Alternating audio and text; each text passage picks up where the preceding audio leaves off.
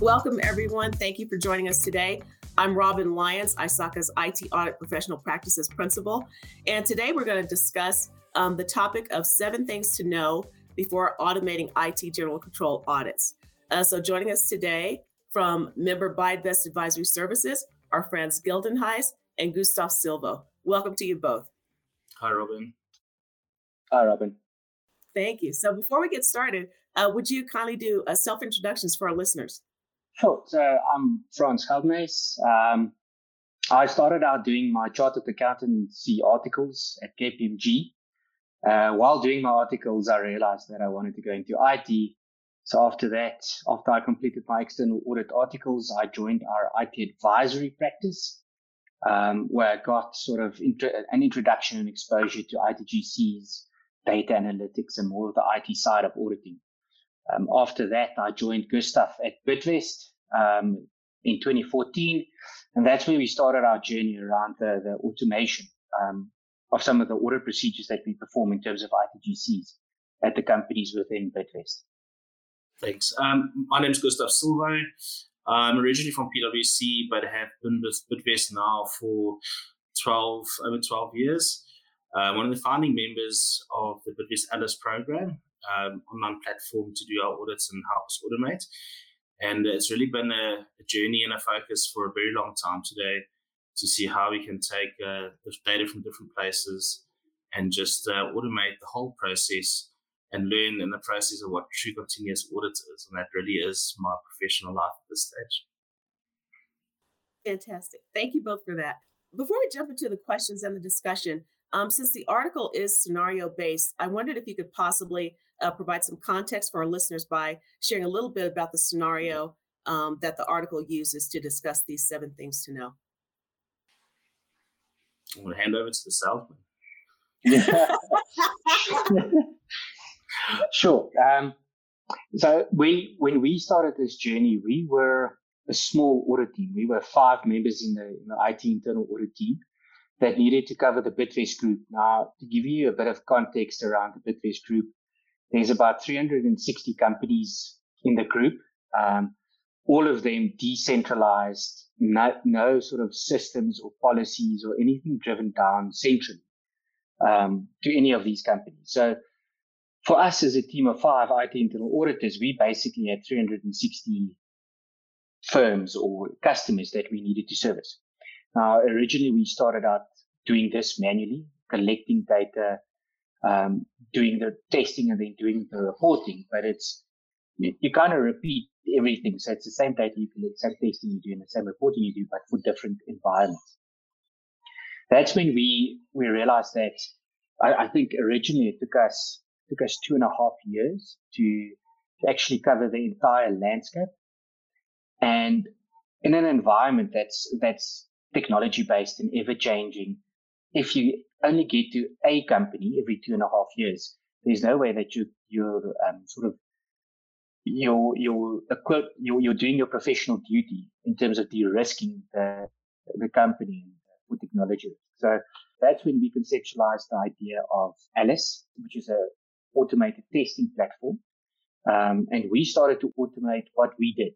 We actually started very small. Originally in one of the companies with sort of SQL scripts and Access databases and automated what we did for that specific company. But when we tried to take it to other companies and roll it out in an automated fashion, we struggled. So that's when we had to create a platform to make it secure, scalable, and easy to actually deploy across all of the 360 companies. So where we went from 2.5 years to reach each one of the companies, now we collect data on a scheduled basis, sometimes daily, for each one of these companies and perform the testing as a continuous monitoring platform. Thank you. Thank you very much. I'd like to ask for our listeners who may be at, any point along this automation journey, what are some of the benefits? And you've touched on a couple of those, efficiency because manual tasks can be automated, the possibility of being able to leverage automation for continuous monitoring. But kind of want to ask, what are some of the high level benefits that you see of automation of ITGCs? I think I'll go first. Look, the biggest thing for me is time. you win so much time back once you start getting automation done, because it's something you don't have to go back on. So for us, our biggest problem we had is we continuously work on the same type of stuff. Low-level companies get ignored completely because when it comes to the bigger financials, they have no material impact if they disappear off the earth.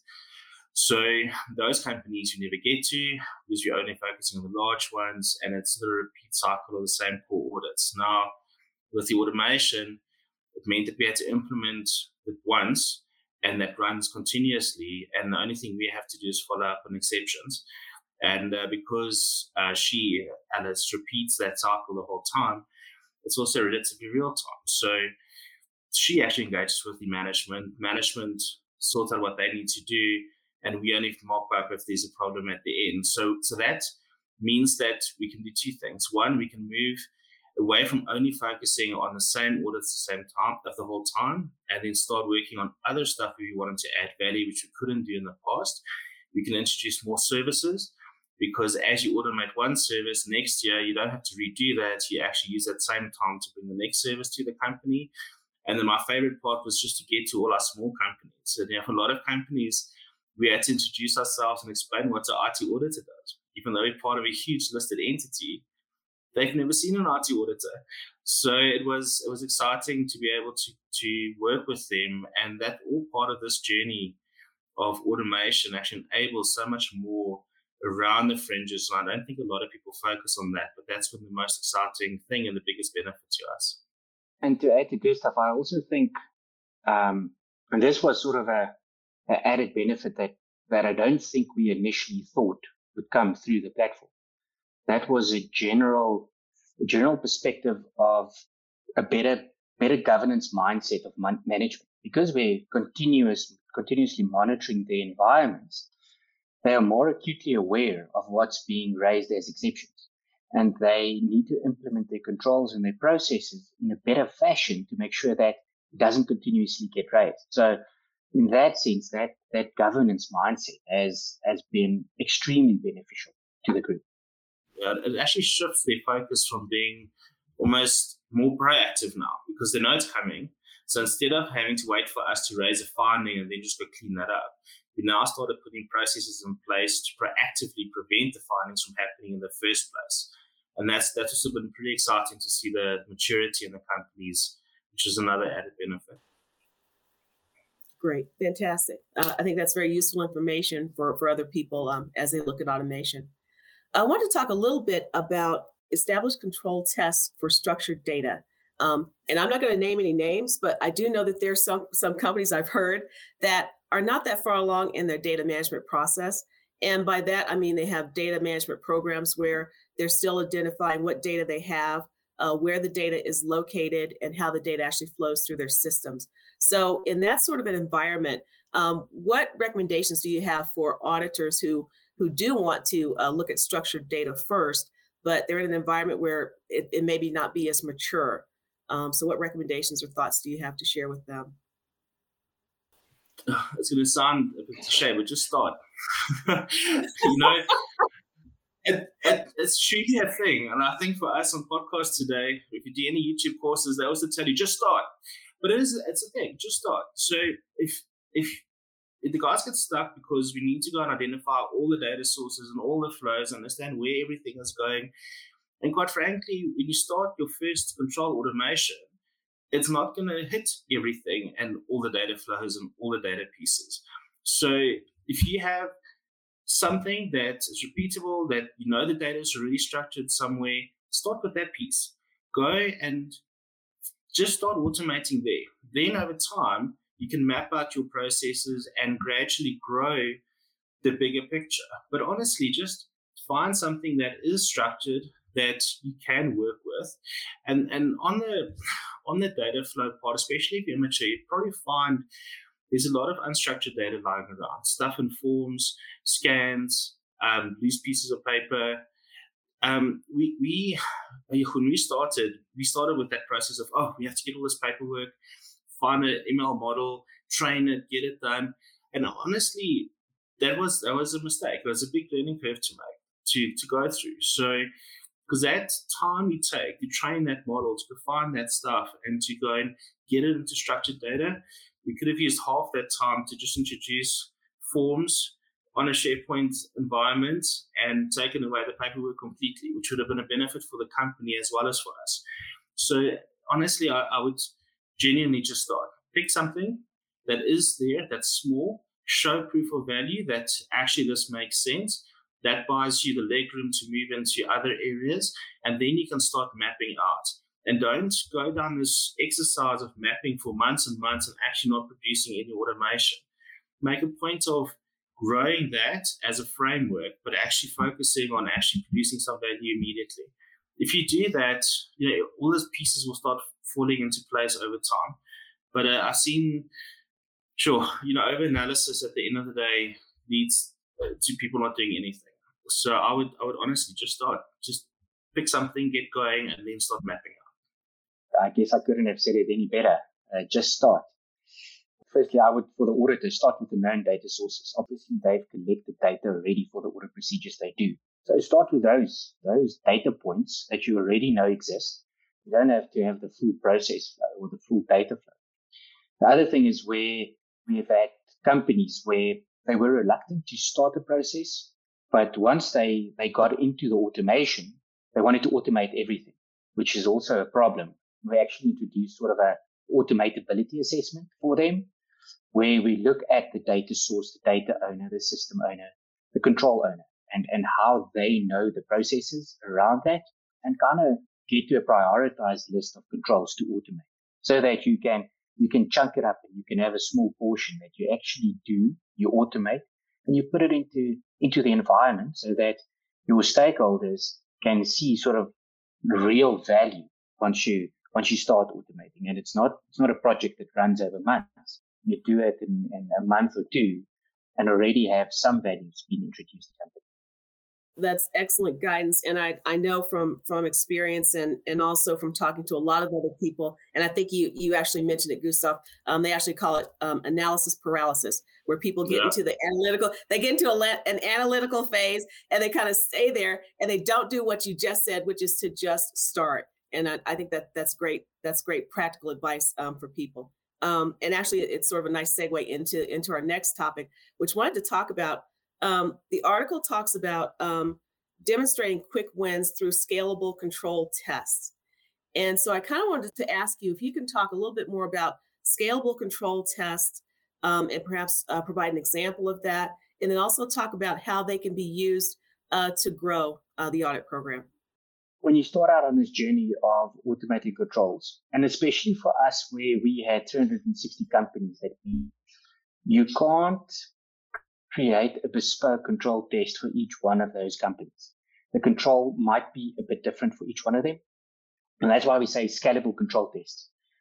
Identify controls that are the same across all of those companies. It's easy to roll out. And you deal with your variation in terms of the data that you collect. So mapping it to a standard data schema. But then you perform your control test on that standard data schema, which makes it a lot easier to roll out to 360 companies and run the same control test across a diverse environment. Okay, thank you. Thank you very much for that. So one of the things to know listed in the article talked about performing research on data collecting agents and other technologies. And this is something that looking through the rearview mirror, the small audit shop that's referenced in the article, wish that they had done. So can you provide some guidance, some tips to the listeners on in conducting that type of research? What are things that are necessary to have versus those things that might be just nice to have? When you start with this journey, be careful when you look online for these integration partners. They have beautiful marketing websites and icons for every system you can think of that we can integrate to, and it just looks like the silver bullet is there. But in reality, depending on what you need to connect to, especially in my space, which focuses on IT audit, those systems are basically marketing cloud and API and mature-based integrations. But as soon as you start going into smaller firms, a lot of the IT systems today that are on this API,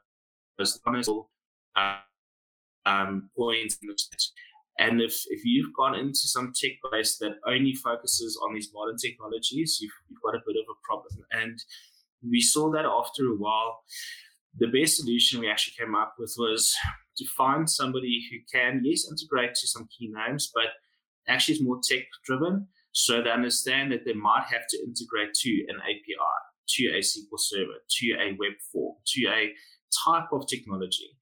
And then there was somebody there that could guide you through it, that you can almost outsource initially to until you can actually learn how to use it yourself. And one of the big things we saw, some of the integration partners were extremely code-based, but for people who come out of our field, that's not ideal. If you're going to have to set up some integration and importantly maintain it later, you actually would like to have a visual interface, one that has a drag and drop flow that you can actually open up and see what's inside of it and understand it, because you don't have to understand the fine detail coding that sits behind it. That makes it sustainable. That means that you can bring in the partner if you need to help you with a new integration or something that's very complex. But afterwards, if you want to make small nuances or you want to copy that flow and use it for somebody else and just reconfigure it, you can do it. So try and find that type of tech that makes sense to you.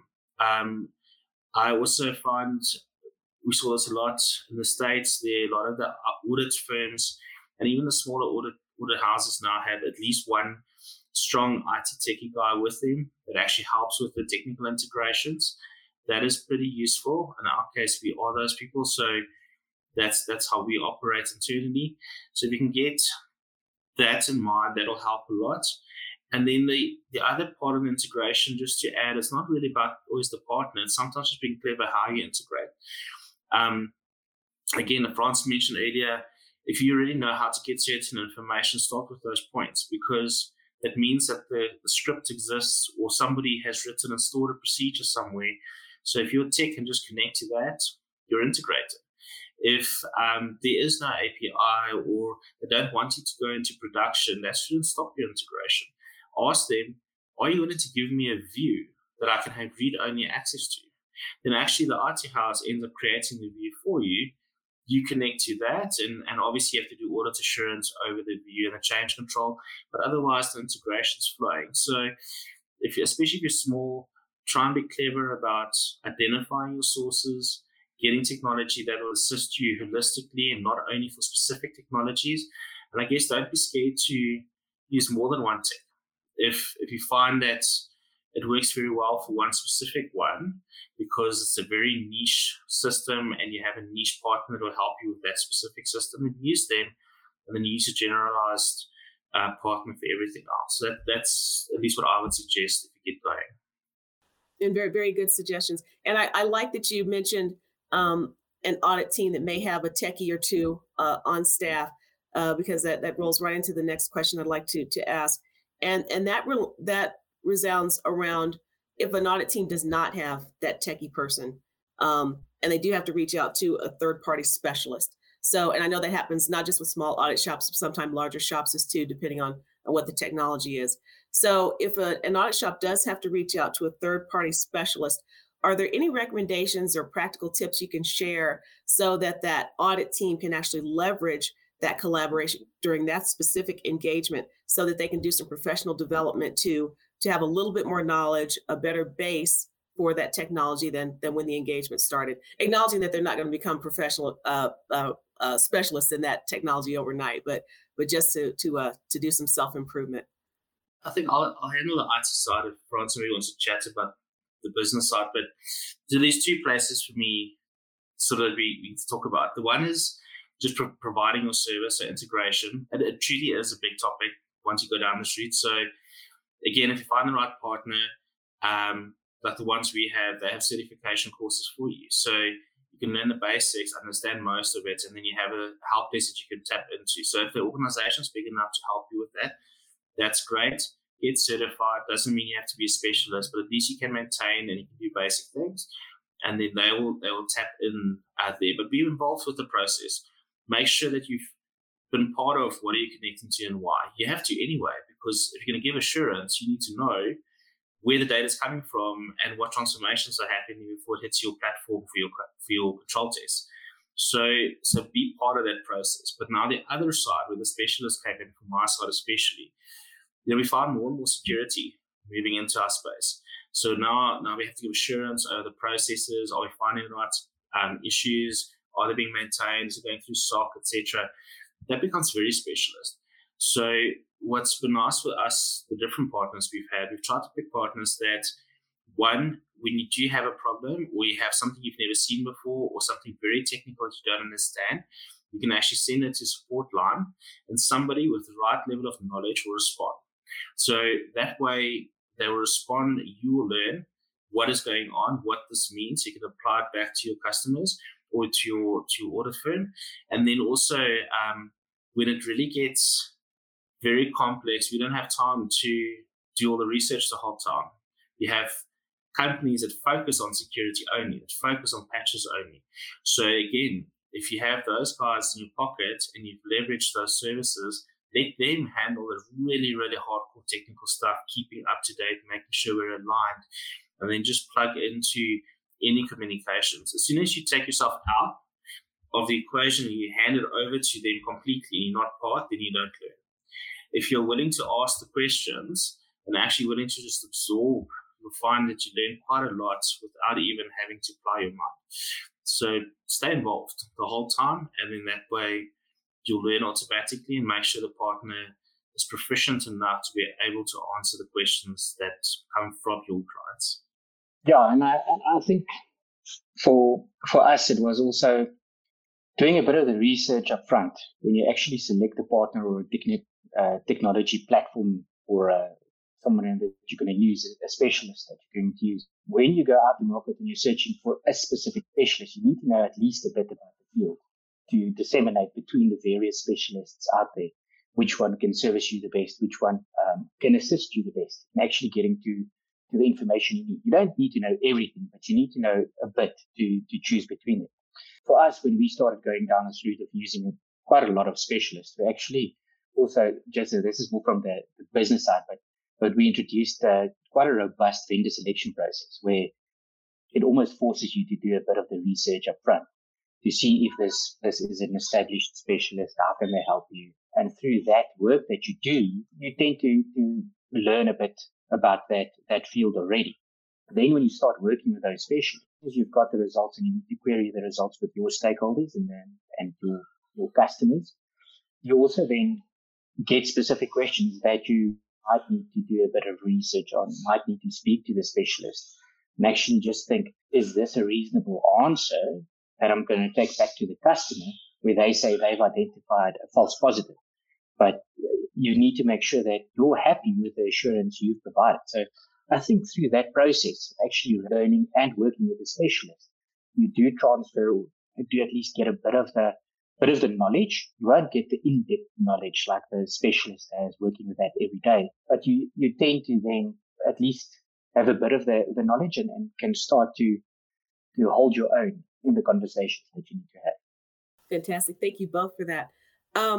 One of the items mentioned in the article as far as something to consider during automation was to actually shift from looking at risk from a risk per control basis, but to actually adopt a risk framework. And one of the benefits that was mentioned of using a risk framework is that that would support KPIs, key performance indicators. So can you talk a little bit about advantages of using KPIs, not just for the audit team itself, but also for the organization? KPIs drive maturity. It's a bit of a stick approach, but I really hope people don't see it that way. But if you don't do it right and get your change management right, it comes across that way. So I want to make sure we don't think of this as a stick, but because it drives the wrong culture. But we've gone through that process of introducing KPIs. And it truly it affects bonuses. I mean, it's that serious to us. KPIs, we originally started with a very basic approach. We just said, hey, it's a finding or it's not, and we worked out an average, and this is your risk or this is your percentage. Over time, as the company matured and different people started getting involved, and we really understood what a KPI is about, and that you actually want to have a positive, proactive approach to outcomes. It matured over time to actually become quite a complex little equation. You look at SLA times to meet certain findings, to address them. SLAs differ per type of control that you have to look at. So we had to introduce that type of mechanism. We have to review what is being accepted. Because remember, in our processes for continuous audit and automating this process, Alice speaks directly to the manager. We don't even get involved. So whatever he tells her, she either believes or doesn't. So we had to start monitoring that type of information. Data flow is critical in driving your accuracy of your results. So you have to introduce that into your KPIs to make sure that that's all up to date. It's a pretty complex little world to get fair. But once you have KPI in and you've engaged with both the person being audited as well as what the audit needs are, we find that both feel there's a fair reflection on what the scoring is and the effective KPI. And then suddenly you start seeing positive movement forward, because the KPIs, obviously I want to show that I'm good at what I'm doing and I want to be as professional as possible. It's being measured by KPIs, so I want the highest possible score. And then I like gamification a little bit. So we show the guys each other's scores. It's a part of our culture. So then we start seeing the different IT houses competing. Who's got the best KPI and the lowest risk score? And they actually mock each other and take each other out if the scores are wrong. But it's driven our culture of being competitive, but in a positive direction, making sure that we have the right processes to keep it as low as possible, the risk, giving us the best KPIs possible. But it is something that I just want to say again, if you come in as a pure stick, it's a problem. If you go consultatively and explain, this is how we think the KPI should be calculated, what are the factors as the person being audited that you would like us to consider, then it smooths that road a little bit. And then we get to a point where we can prove that we've taken all their considerations out and our considerations into a single equation or methodology. And that's really the starting point, because otherwise the KPI can actually become a hindrance. But in our case, it's been positive now. We've seen the movement, we've de-risked the group.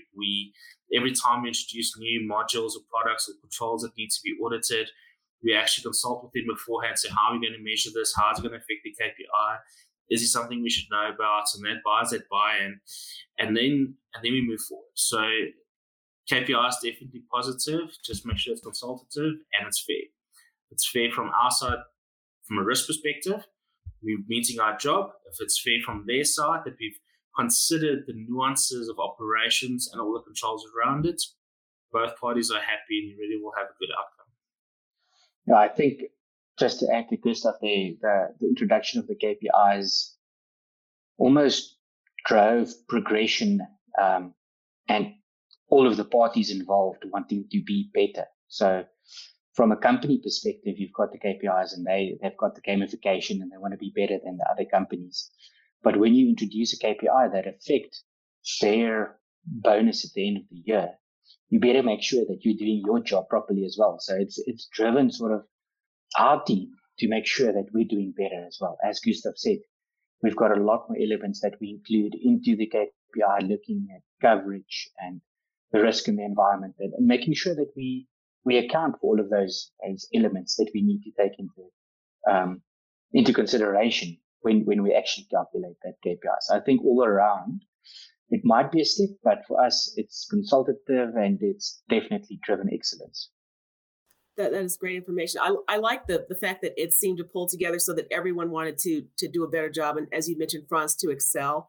And actually, as far as the gamification, I think people would rather play a game than get a report card. So like you mentioned, if KPIs are starting to be viewed as in those perspectives rather than, here's this benchmark and, thump on the head if you didn't do as well as expected, I think that's a great approach to take at looking at KPIs. So thank you for sharing that information. I want to talk a little bit about, in industry, we talk frequently about people, process, and technology. So one of the things mentioned in the article is that people, and in particular stakeholders, should be brought into the automation journey early. And so I wanted to get your perspectives and your thoughts on, as auditors try to socialize automation in what they're doing. Are there any challenges or any sort of, what we call pushback from stakeholders, and what might be the basis of that, and how can auditors overcome it? Well, I'll go first. I think for us, when we started out the journey of the automation, we did it from an internal audit perspective. And we wanted to push it down to the stakeholders. But when you start introducing technology and digitalization, automation of procedures, there's a perception that your technology and your results will be 100% accurate, which is not always the case. But when you start with that and you only come from an internal audit perspective, your stakeholders kind of challenge you on everything, question everything, block everything. They become a hindrance to the whole process. Where we went through the journey and sort of, because we did a phased approach across the different companies, we started to learn and started to include your stakeholders, management themselves, upfront, because then they buy in. They know the technology that is automatically testing. In certain cases now we've introduced UAT testing, almost like a development lifecycle, where we implement the automated audit control. We sit with management. We go through what the control automatically tests. We go through the results. They perform UAT testing, and we get their buy-in, and they understand the process a lot better. And through that consultative process, you bring them into the fray instead of them wanting to block it immediately because now you're showing all of the wrong things in the environment. That comes in and they're happy and say, oh, we can remediate this. Another thing that we've realized through this journey is, as I said, we've introduced it as an internal audit tool initially, but eventually with this consultative process, the platform almost became a management control. They log on every day. They look at the exceptions. They go and remediate. And we then evolved further, like Gustav explained with the KPIs and all of that we almost measure the SLA. So looking at their remediation time. When you raise exceptions on a near real-time basis, management doesn't appreciate you raising findings when they see the findings at the same time that you're seeing the findings. And so you need to provide them with that time to actually go and remediate. So we've introduced that. They use the platform almost as a management control. And then you've got this remediation time SLA sitting on top of that, where internal audit only follows up and kind of raises exceptions and findings when they haven't met their SLA. So I think that's also through this consultative process, including them from the start, that we've got their buy-in. I think that you've given us a lot of information today, a lot of practical tips and perspectives that can help audit shops on their journey to automation. But unfortunately, that's all the time that we have for today. So I do want to again thank you, Frans Geldenhuis and Gustav Silvo, member at Bidvest Advisory Services. A big thank you for them for joining us today. Also, listeners, if you have not had a chance to read their full article, which is entitled 7 Things to Know Before Automating IT General Control Audits, that link to the article is in the description box, and you can check that out there. So thank you all very much. This is Robin Lyons, IT Audit Professional Practices Principal at ISACA. Thank you for joining us, and see you next time.